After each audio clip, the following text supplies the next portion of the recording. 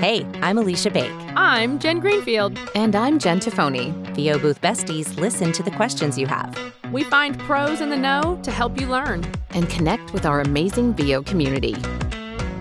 Welcome to VO Booth Besties. Woo! I love that. Welcome, everyone, to VO Booth Besties. Like our intro said, we're here to help working voice actors get your most important questions answered by industry pros who know. Each week, we'll have a new topic and a guest speaker who is an expert on that topic. Speaking of which, we want to be sure you're all current on the awesome speakers we have coming up and other exciting opportunities. If you want to be in the know, make sure you're on our email list. If you'd like to be added, simply swing by our website, boothbesties.com, and shoot us a message with your email. Lastly, if you haven't joined our VO Booth Besties Facebook group, join us there too. Now, a quick bit of housekeeping. In order to stay on topic and get as many of your questions answered as we can, we're going to keep hand raising turned off. However, the chat will remain open. And this week, AB will be monitoring that. So I am super excited to welcome Roger Becker and to introduce him. Roger Becker has 30 years vested in the VO business, from starting as a recording mix engineer in studio to directing talent and then working as an agent in broadcast promotions. Roger then moved full-time into VO casting as vice president of Just Voices Casting, and then the owner of the VO Syndicate. In 2022, Roger acquired and expanded the Access Talent Group. They now represent VO talent all over the world. Roger, I just have to tell a little backstory about you to our guests. A couple of years ago, I was feeling pretty frustrated in my career. I was booking consistently online and through direct marketing, but I really felt ready for agency representation, but I wasn't getting anywhere. I was submitting and just spinning my wheels. And that was right around 2020 somewhere. And it was just, the industry was saturated and I just wasn't making traction.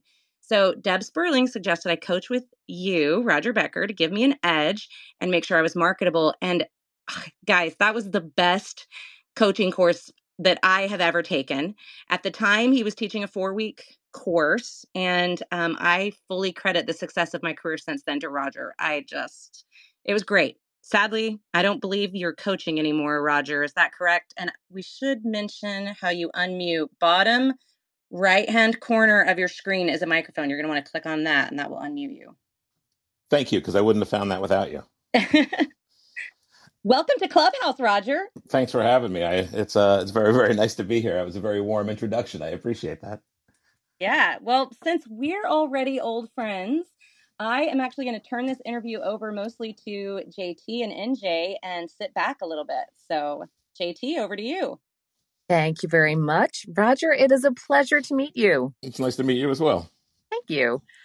We've got some history in common. My background is also in audio engineering. Aha. Yeah. People who like lots of little buttons and flashing lights and dark rooms. Yeah. Just leave me by myself and I'm good.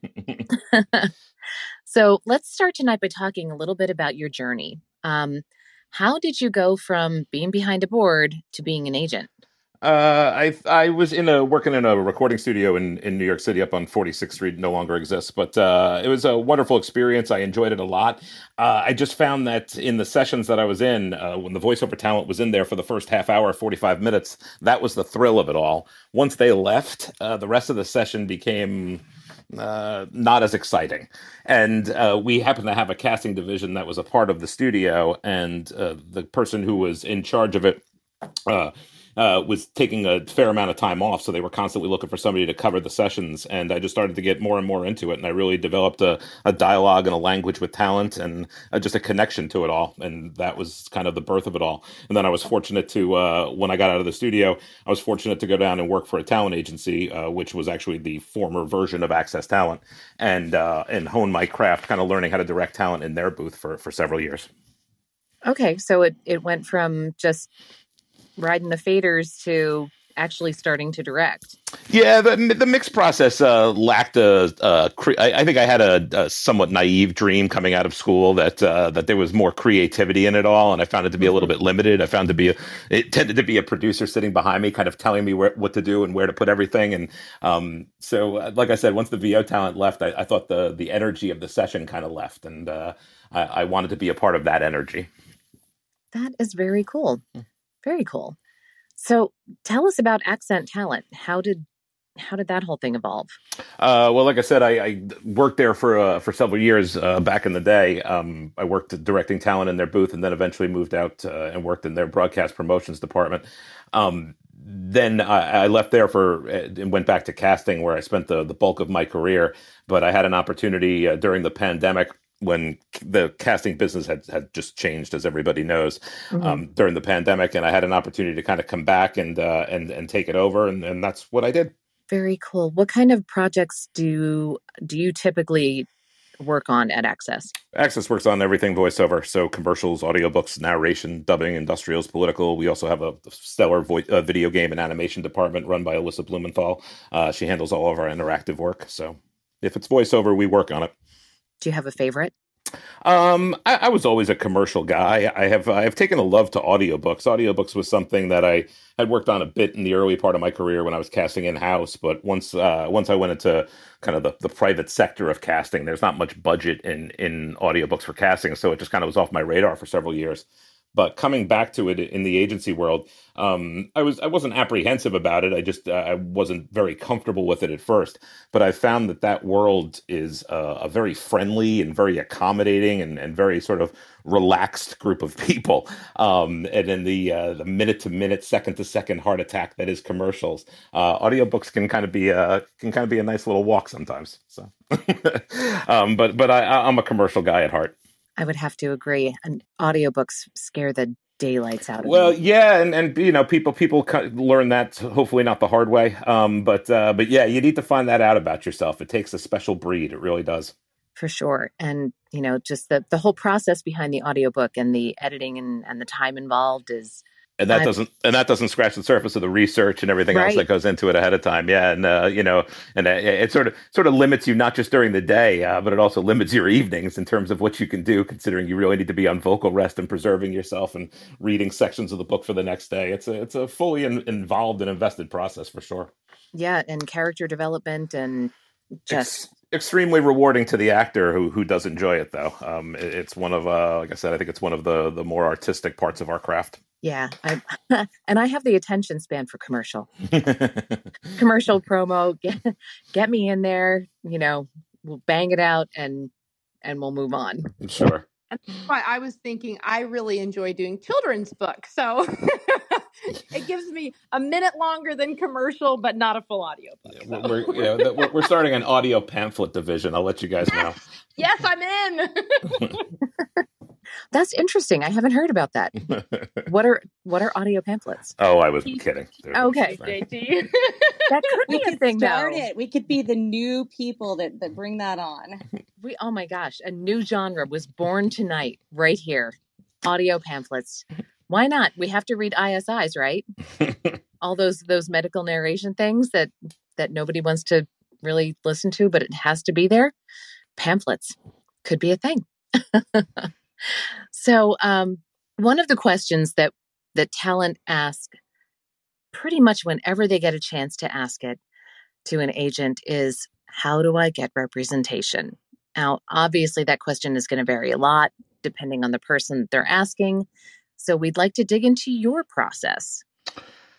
Well, obviously when you have a personal connection or something, that helps quite a bit.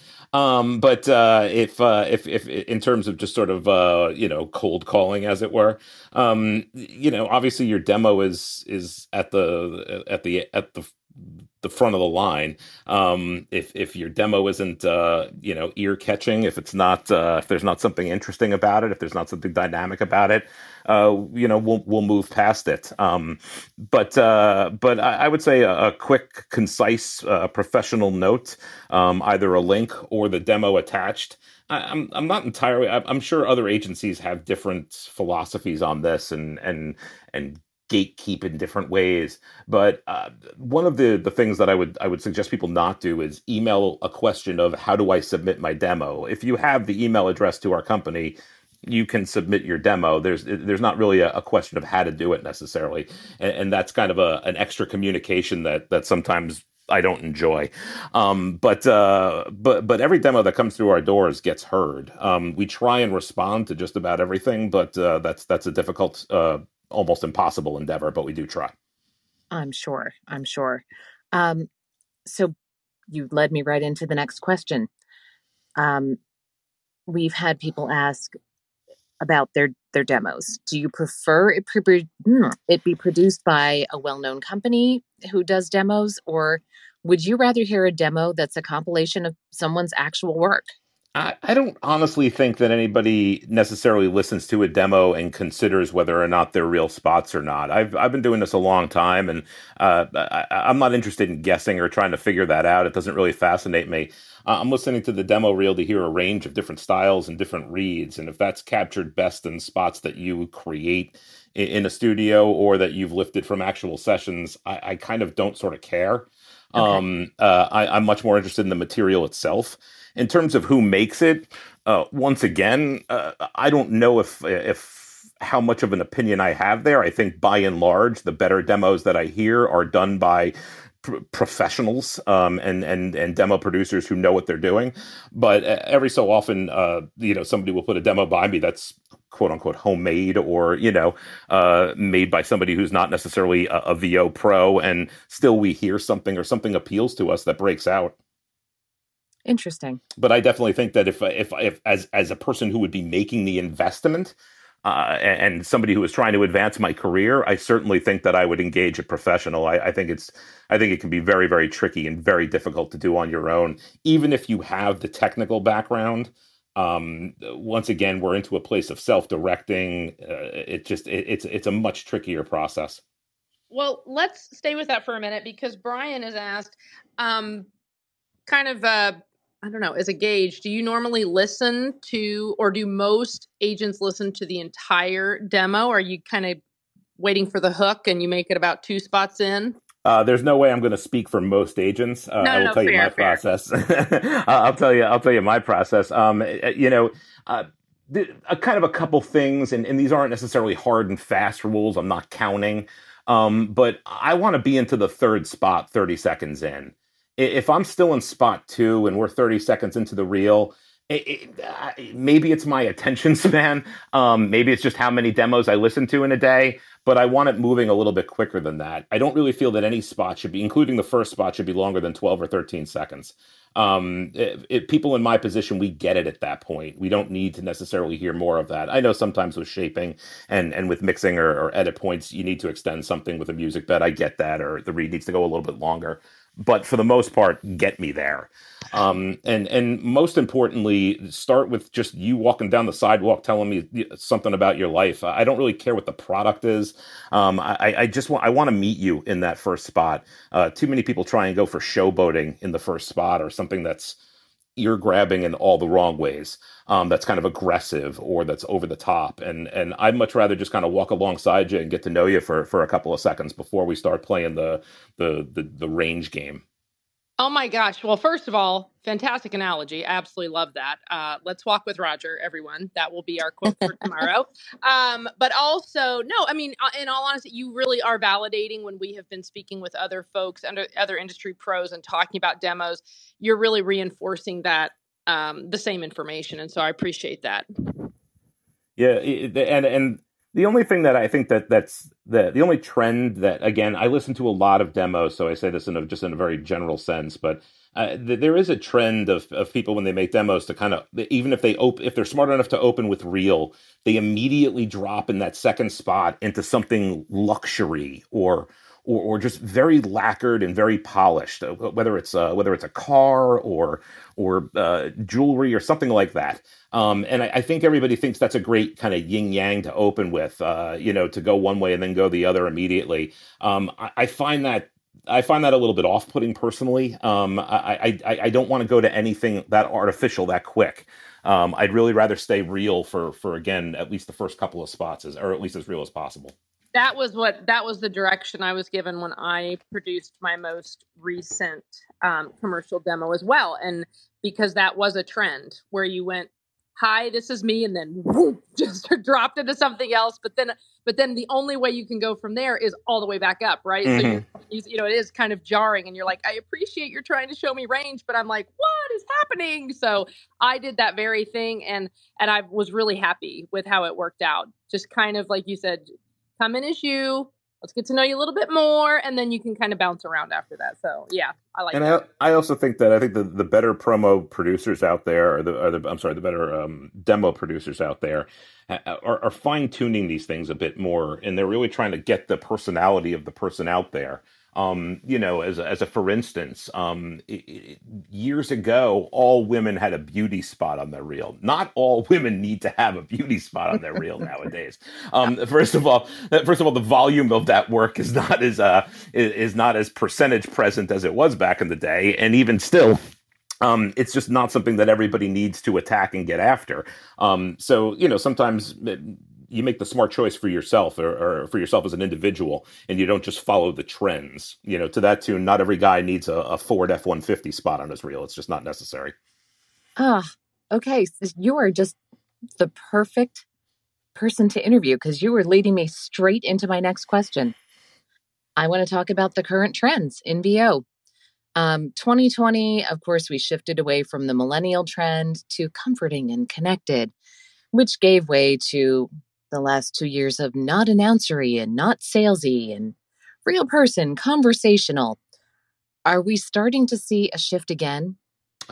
I think that no, I think the real person conversation, and that's a really sort of general category, but that has been on the map for a lot longer. I don't know if everybody was as in tune to it or is paying as much attention as the advertisers and the creative agencies wish the actors were. I think there were far too many actors in the business who would have been better served to keep the announcer tones in there and keep those hard reads in there. So people were kind of less willing to go there. But we're well into the age of the actor in this business, and that's not going anywhere. You can throw anything at me, and I'll still defend the actor as kind of the heart and soul of this business. So real person conversational isn't going anywhere. It's more important than ever. I think it will continue to be. Getting your point of view in there, getting your emotions in there, getting your reactions in there, your physicality, your expressions, and the things that make you unique. Those are important traits to get in really every read you do nowadays. Pharma's to go one step further. Pharma's a great example of that. I think there's a large struggle going on with a lot of folks out there in the business nowadays in terms of trying to understand and place their reads for pharma, and especially on the testimonial side of things. And I think it comes a lot easier to people who have actor training.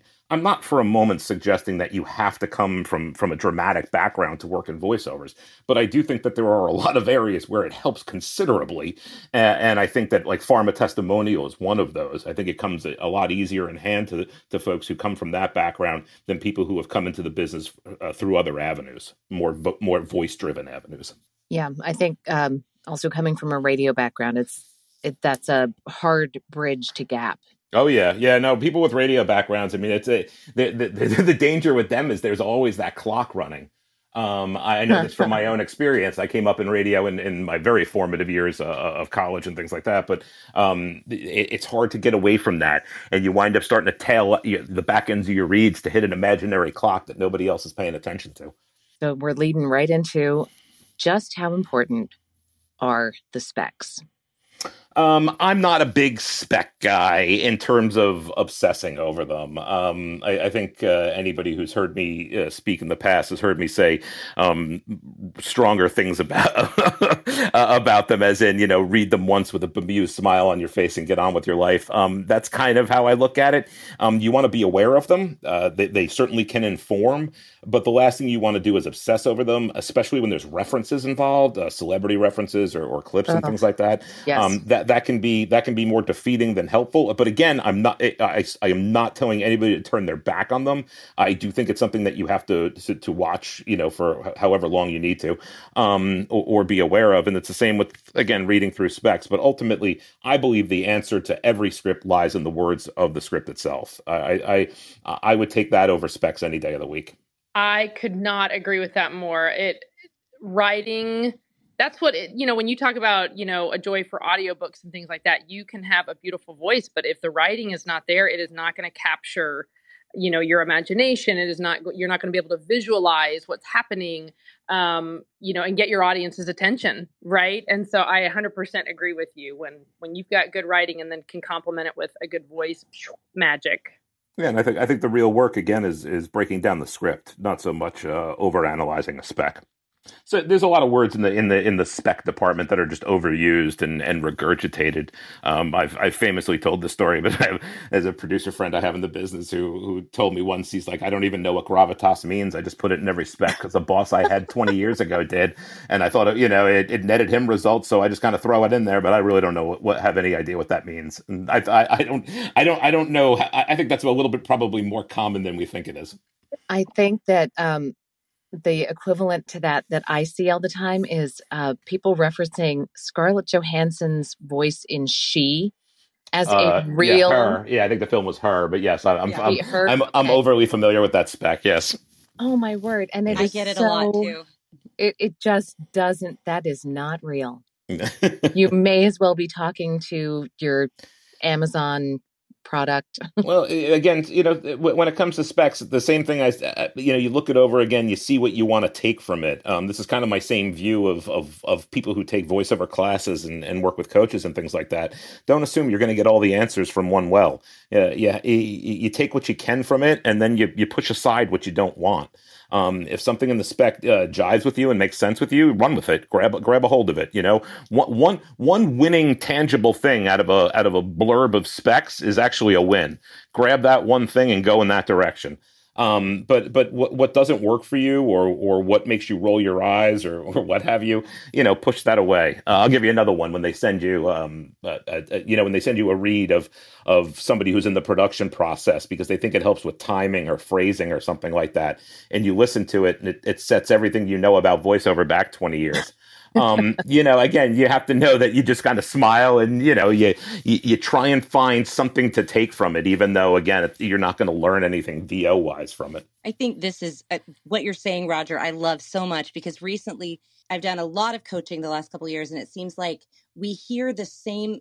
We hear contradicting things from really big people, and one person is saying, analyze the specs and pay attention to every detail of the specs, and then the next person is saying, throw the specs out, don't even look at them, and then someone else is saying, look at every word in the copy and really highlight certain words, and others are saying never do that, and some people are saying, I just heard someone say never ever ever improv, never use any vocalizations, and someone literally, like I couldn't disagree with that more. So yeah, exactly. Again, it's a subjective business, and everybody's entitled to their own opinions. And yeah, people are selling these programs, or selling their different methodologies and things like that. And again, that's why you need to go in with an open mind. You need to, hopefully you vetted the person. Hopefully you're there because somebody referred you to this person, or you've heard good things.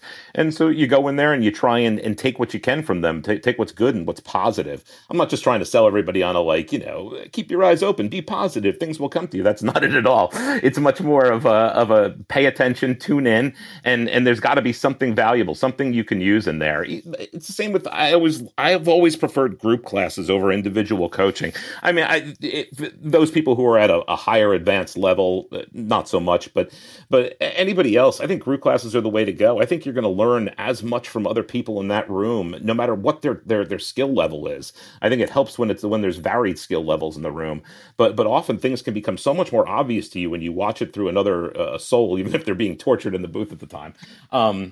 So I think that's hugely valuable. I think too many people immediately go to this one-on-one coaching where you're just banging scripts out in a short amount of time at such a rate that I'm not sure how much of the lesson is really being imparted or sticking with the talent. Yeah, I agree 100%. And I love what you said that, like you look at the specs and what reaches out to you and what what you find of yourself in the script is what you really want to dial into, and that's beautiful. That's it. You're looking for any tangible parts of yourself that you can get in there. If you can find some part of that character that's true to you, that's real to you, that's part of your life experience, you're in a much better place than you were 5 minutes ago. Do you have any other tips for talent walking into their booths for an audition?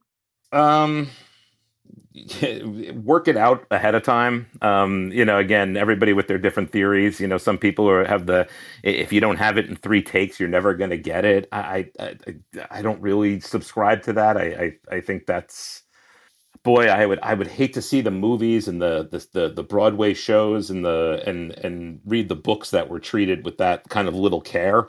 I think you want to work it out at your kitchen table, or walking around your living room, or taking your dog for a walk. Kick some of the language around, work out the phrasings, anything that you can do to try and create runs that make that language more your own.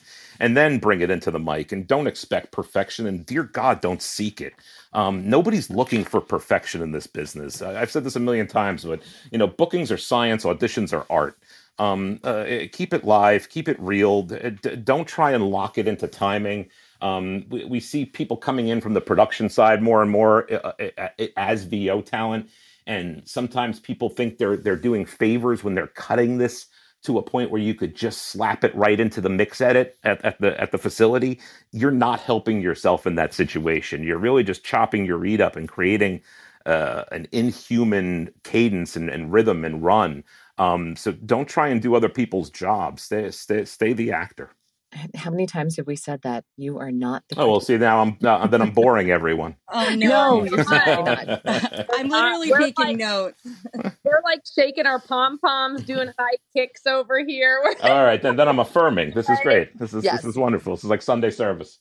Well, there's been quite a bit of discussion recently in the online voiceover community about, specifically, should I cut out my breaths? Should I edit my No. auditions? Should I, and what you're saying is just act. Focus on the Yeah, act. do not, no, yeah, don't edit your breaths. I mean, if you gasp for air because you have to carry some, long 3 sentence close or something like that, by all means, you can get that out of there if it's going to be uneasy to my ears. But no, we don't want you chopping these things up. Again, even those of you who are or believe yourselves to be qualified, that's just not what we're looking for. We want it to be real and organic, and breathing is a part of life. It's a part of conversational. You can't ask somebody to be conversational and tell them not to breathe.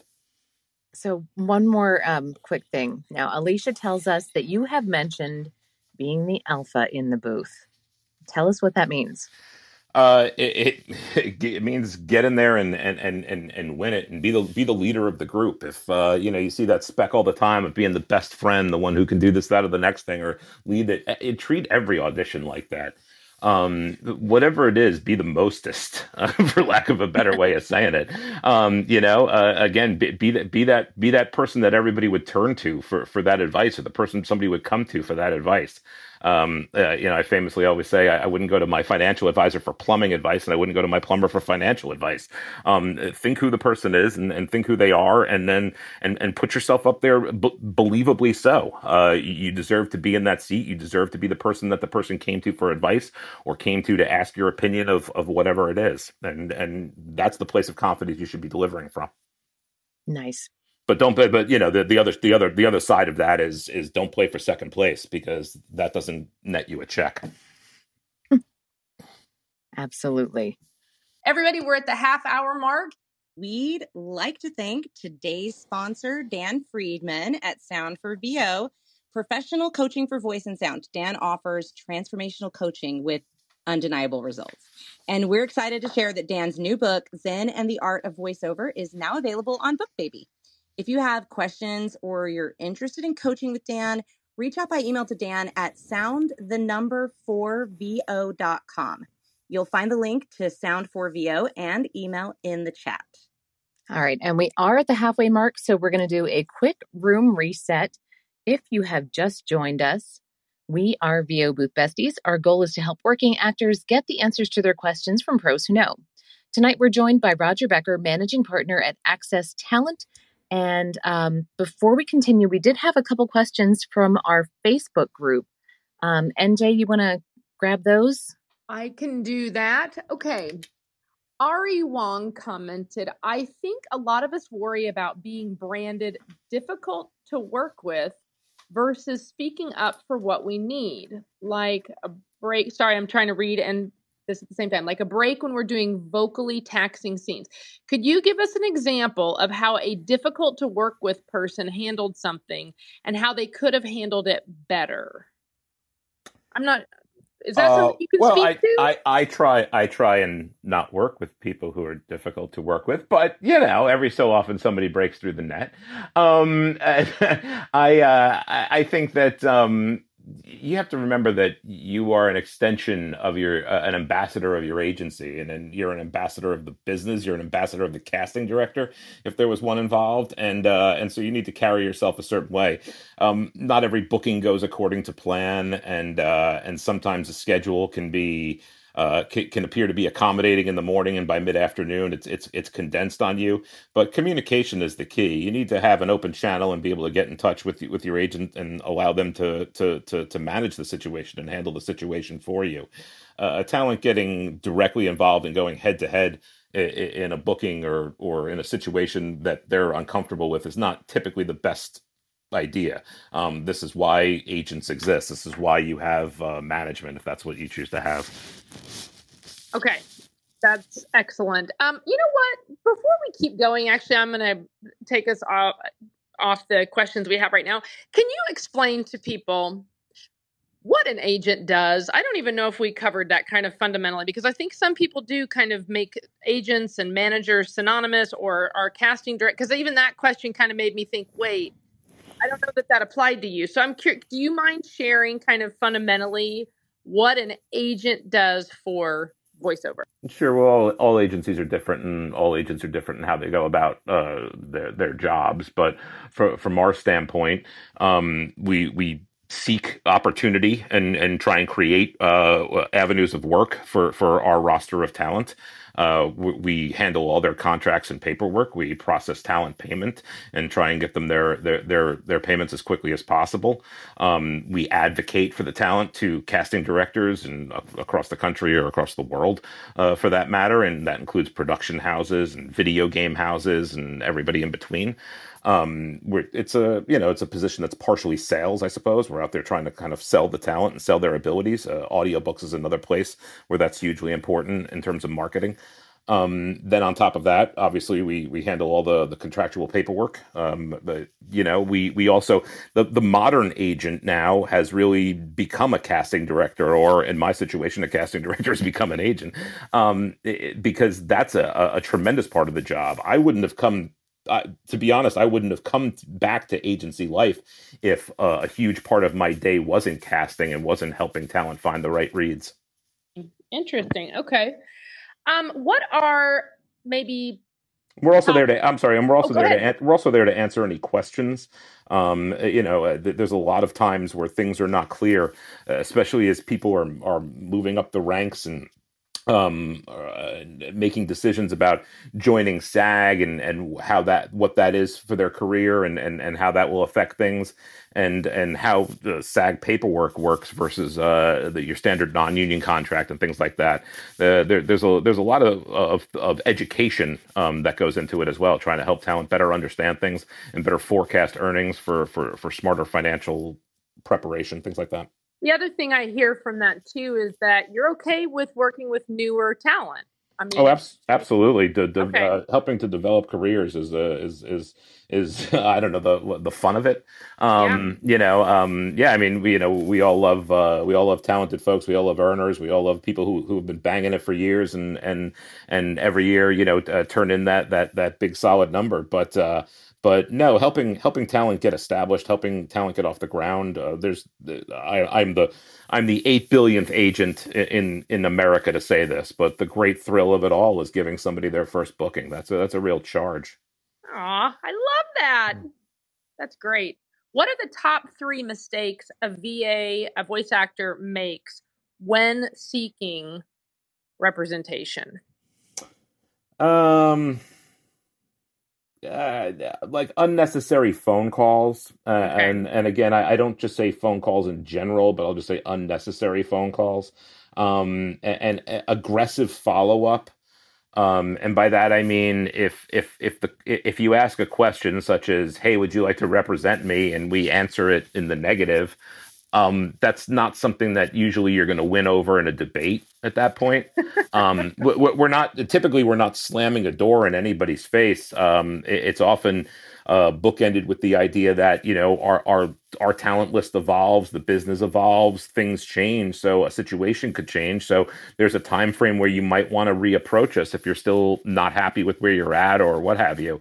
But so coming back at me and trying to negotiate that decision in the moment is an awkward play for sure.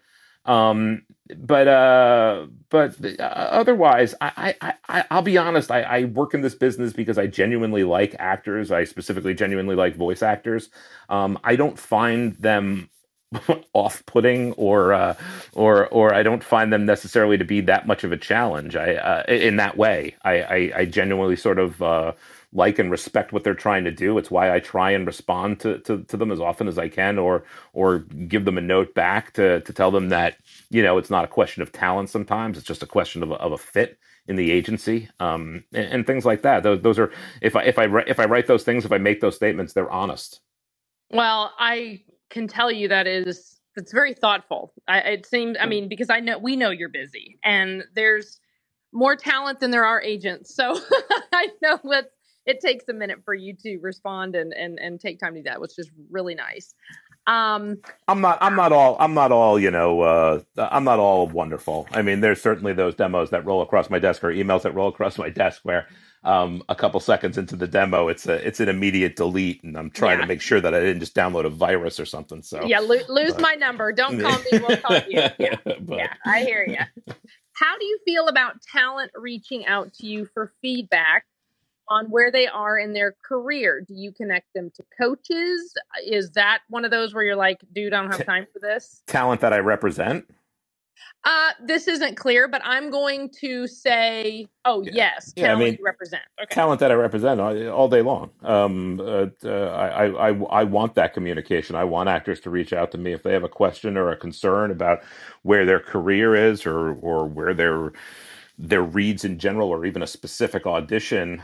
They should feel free to ask that question. The days are busy, as you mentioned before, and sometimes it might take me a minute or two to get back to that person. But that's a fair question always. There's a fine line, I suppose, between hand holding and being supportive, but we try and be supportive as often as we can. And we want to help people get to the bottom of it. If they're not booking, there may be a reason for it. There may be something we can point to. There may be something we can help them out with, to better understand that. And along the lines of your question, sometimes that involves pointing them to a coach or something of that nature. Yeah. All right. Well, we have some questions in the chat we would love to throw your way. We'll start with Celestia Bain. She asked, should we send a short introduction email to agents when submitting? Usually if an agent doesn't specify, I send them a one-page professional cover letter along with my demos. Is that frowned upon? It's not frowned upon. It sounds very, very professional if that's the image that you're trying to put off as a kind of very professional talent. There's nothing wrong with that at all. I don't so much necessarily want to read a page or digest that information that way personally. Again, a short note, a link to your website or your demo. I think I think actors tend to be seemingly frustrated sometimes by having to create websites or maintain websites, and I can appreciate that as I maintain my companies and I barely know how to do that. But it is really important. It's a big introduction.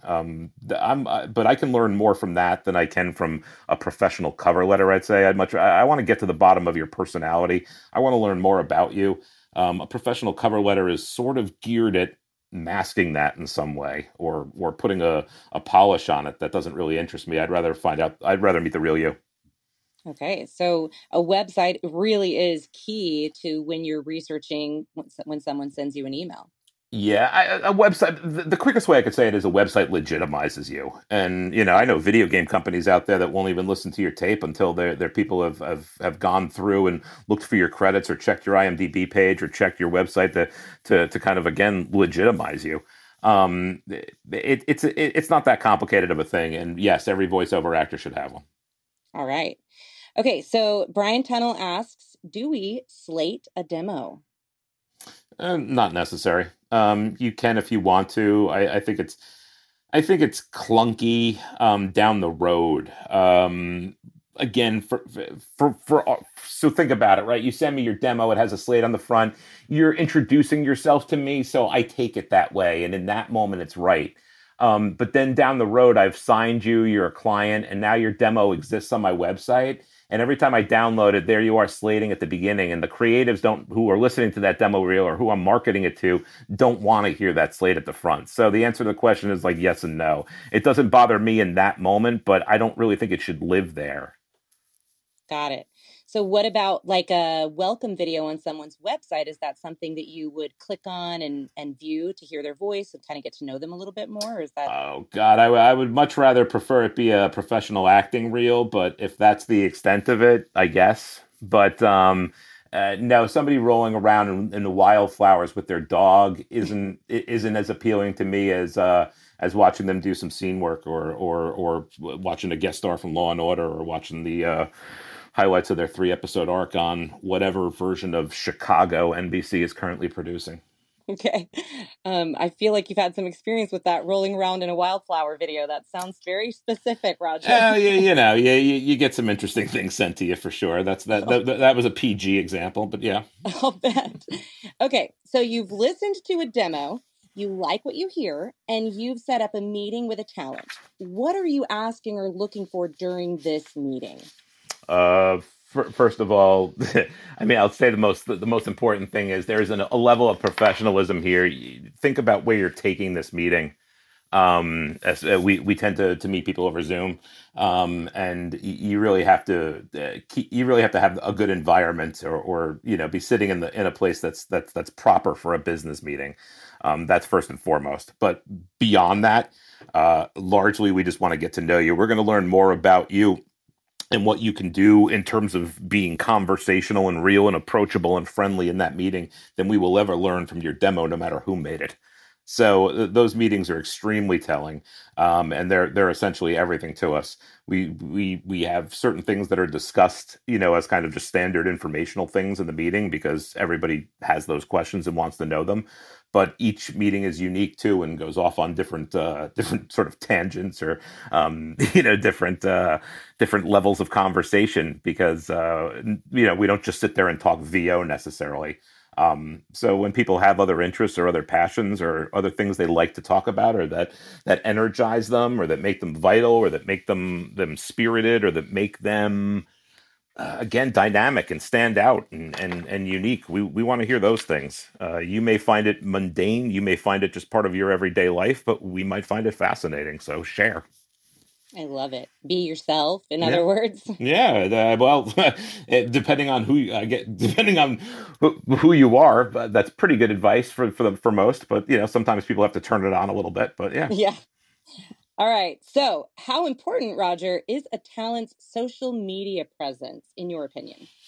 um, how important is it to me? Not important. I'm an older soul. I think there's a different generation of folks that it matters quite a bit more to. I don't shrug my shoulders at it. I like to be aware of it, but it doesn't necessarily move my meter. I also think a lot of it is about how it's done. Sometimes people like to make themselves social media experts on things and they don't necessarily have the background or necessarily the experience to give that advice, and sometimes it's just being pirated or hijacked from other places and just kind of repackaged, and that can be dangerous. But I would tell the same things to my kids about social media, so I don't think I'm saying anything that's a revelation here. Actually, I don't think this is something that we talk about enough, to be honest, Yeah. that it's really not about spouting other people, like what you've read somewhere else and reinventing it.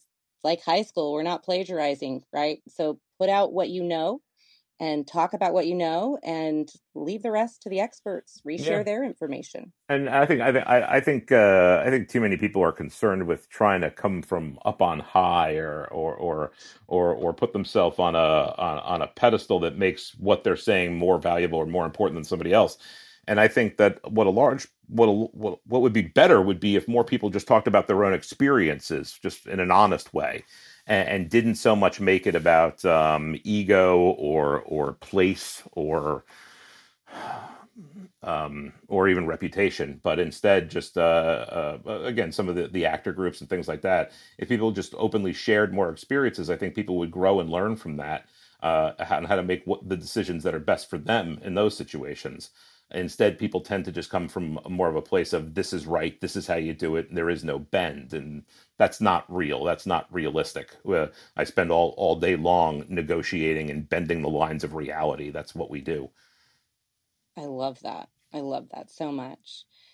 All right. So Fleece asks, do you ever ask talent, so this is your talent that's on your roster, to re-record some with some adjustments after you've listened to what they've submitted to you before submitting to casting? And if so, what kind of adjustments do you typically ask them to make? Felice is a wonderful talent, by the way. I remember her from my casting days. But it happens multiple times a day, probably multiple times an hour. But yes, all the time.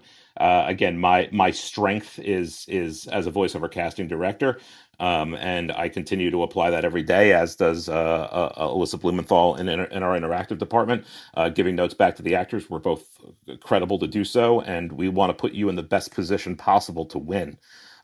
It's very, very difficult in the landscape nowadays to have to self-direct and have to make these decisions on your own. And sometimes people miss something that is to me the easiest thing, the first thing that jumps off the script to me, and hits me square in the face, and they miss it.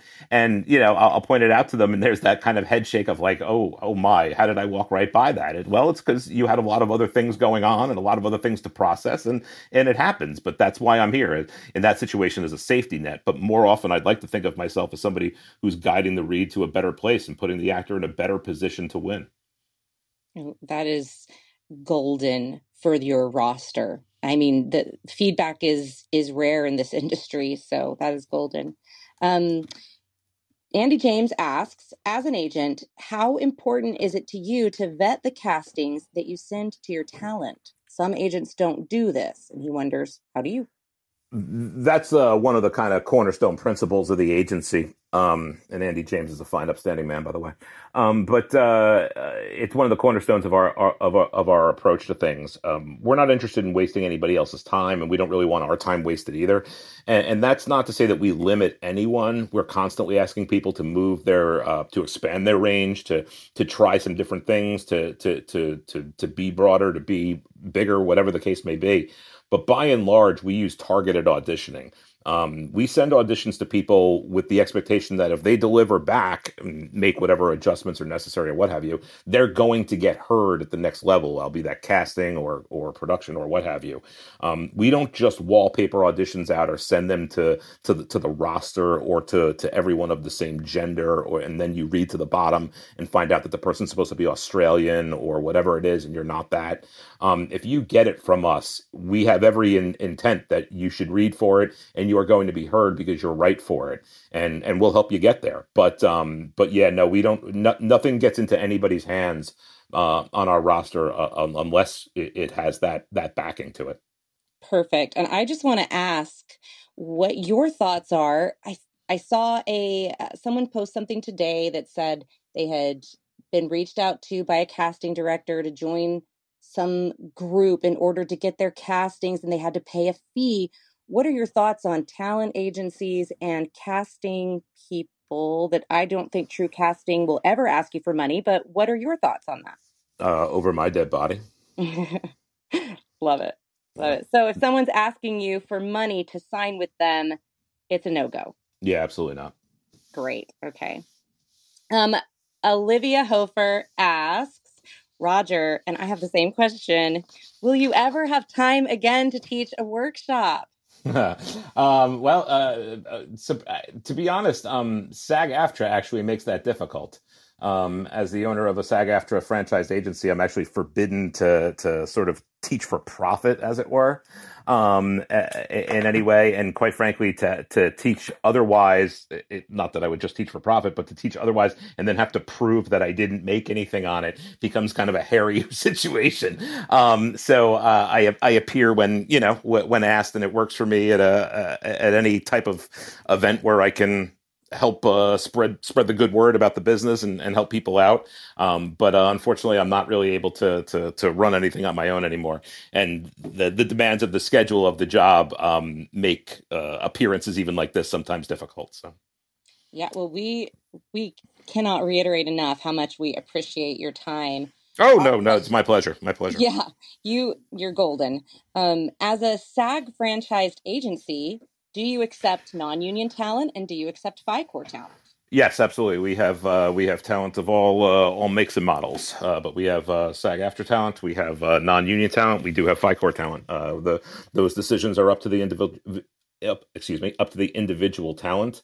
We don't sell anything. We don't endorse anything. We ultimately support the union in terms of SAG-AFTRA and what they stand for. Sometimes over the years, decisions and deals have been made that have frustrated many in the business and things like that. We won't go into that here, but ultimately it's still a guild that has the best intentions and the best methodologies to keep actors safe and keep their future secure. So we support the union to the best of our ability. But that being said, the amount of non-union work, especially commercially, is so prevalent that it's a necessary component to the modern agency. Okay. Last question, I think I might have to scroll down, but Simone Sarah asks, currently going through some construction where her home studio space is, and she's wondering, is this something she should bring up to her agent? She's concerned this will affect her live directed sessions. Absolutely. And Simone Sarah is one of the finest people you will ever want to run into in this life. An absolute delightful human being. But yes, Simone, you should inform your agents. A, because they're good people, and because you can communicate with them, and B, because they need to know that. Most of these bookings, as everybody knows, come in less than with less than 30 hours to go until mouth to mic. So you can't. You can't have that be a shock to people in in the system. New York City, Los Angeles, I don't care what big city you're in, the jackhammers will come for your street, or they will blow up the building next to you and build something over the next 18 months. Everybody's home studio goes through it. It is kind of part of the modern era. Hopefully you have a friend or a network of people that you can kind of rely on, and who might be able to support you during that time. Otherwise, you definitely want to have a professional studio or two in your back pocket that you're able to pick up in those moments. And yes, you may have to incur some financial damage in those moments in terms of what you make on a job, but this is the game. These are the risks. Yeah, I have a local studio that I reached out to when my internet went out at my house and 2 hours before a session, and I was able to get over there and do it. And so it's a good idea to have that in your network. And guess what? They've brought me work since then. So Yep. it was a win-win. We have a couple more questions throwing out. We're going to get the questions.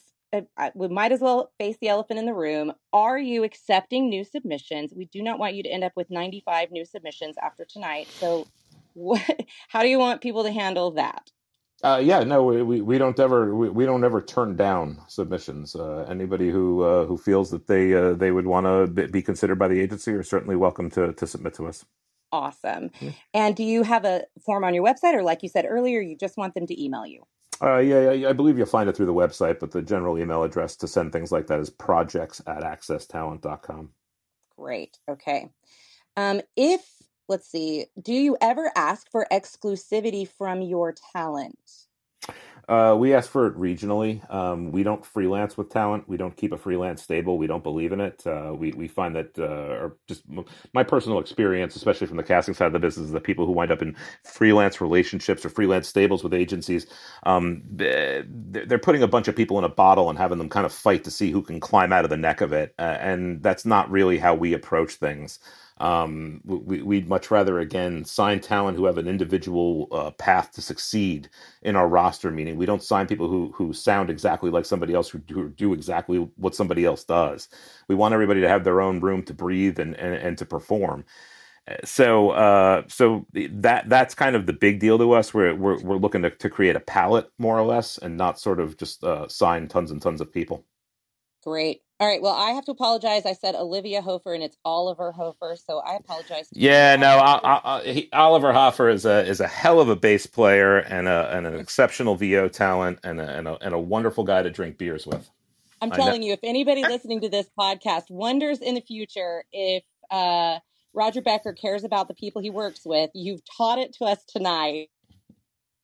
Like I said, I genuinely love the business. I applaud the people who get after it, and especially those who do it ethically and morally properly. It's a wonderful business. It's given a lot to me and provided a lot for my family over the years, and I'm very appreciative for the people who carried the flag before me and who continue to do so in all the right ways.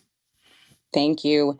Xavier Paul asked, can I work with my agent to market myself to new potential clients, like emailing a new client, a new contact, and CCing my agent? That would probably be a no. Am I right? I'm not entirely sure I got the whole question. You should be. I mean, you should be able to if you have a lead or if you have a relationship with somebody and you're looking for help to I don't want to say exploit that, but open those avenues up. Your agent is skilled. It should be a skilled tactician in that type of work and in that type of business. So yeah, you should be able to bring that to them and have them get after it that way. If I'm understanding the question correctly. But again, that all depends on the relationship you have with your agent. Also depends on, again, agencies are all different. They're built differently. They're staffed differently. They're sized differently. They have different philosophies and different approaches. So I really speak from my own side of things. Again, some larger agencies may not have the time or may not have the energy for a pursuit like that. I can't speak to that. Awesome. I was thinking more in terms of like massive direct marketing efforts and including your agent on all of them. But yeah, I think he means, maybe Oh, in just terms of one what direct in client. terms of what you're generating, like your own self-marketing emails, Yeah. you gotta be reasonable with that. It's about traffic. Again, every so often you meet somebody or you go to some experience like a live chat like this, but back in the old days when we actually would do it in person. And then next thing you know, you're getting monthly emails about again the vacation they took to Zuma with their pet llama. And that gets to a point where that's a lot of information that I didn't need. You're not really a client here, so why are you still sending me that? So you got to be careful where those mailing lists go. Sometimes people just keep adding to them and they don't really take any accountability for them.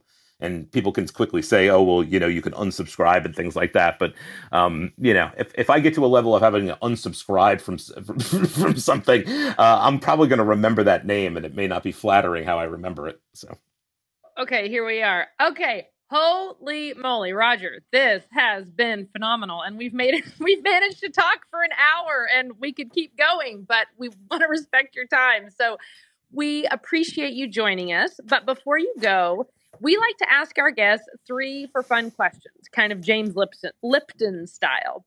And the first one is, what singer, band, or composer are you enjoying right now?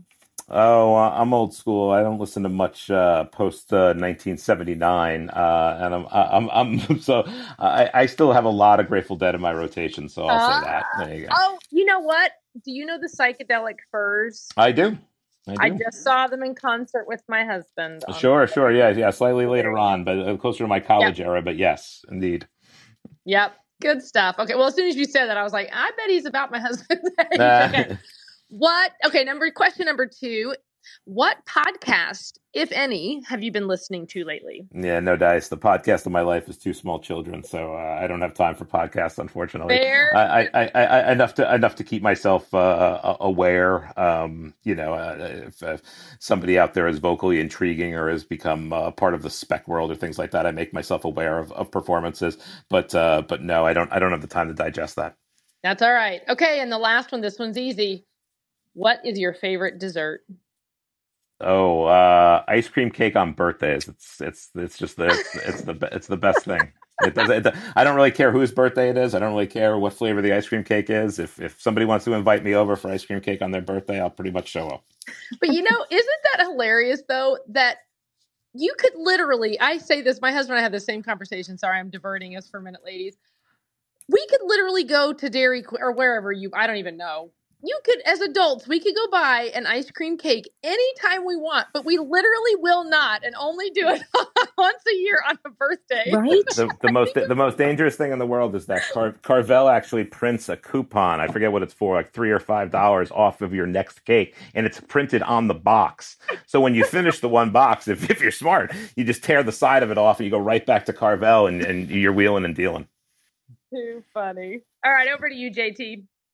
Well, thank you again, Roger, for joining us. It has been a wonderful evening, lots of information. And thank you to everybody in the audience for joining us as well. We want to remind everybody that VO Booth Besties is live 2 days a week. So we invite you to join us Monday nights at 5 p.m. Pacific, 8 Eastern, and then again on Thursdays for our VO 101 series at 10 a.m. Pacific, 1 o'clock Eastern. And we also would love for you to connect with each of us on LinkedIn and join the VO Booth Besties Facebook group if you're not a part of it, and comment and post. We would love engagement. Replays are all available to listen to on our website, so be sure to check them out on boothbesties.com, on YouTube podcasts, or anywhere you find your favorite podcast. If you're a podcast listener, be sure to share your comments and like and subscribe. And we love you all. Good night. Hey, everybody. Thanks for listening to another episode of VO Booth Besties. Be sure to subscribe to our podcast. Well, pretty much anywhere they're playing podcasts. And follow us on Instagram and Facebook so we can keep the conversation going. VO Booth Besties. Yeah, it's a thing.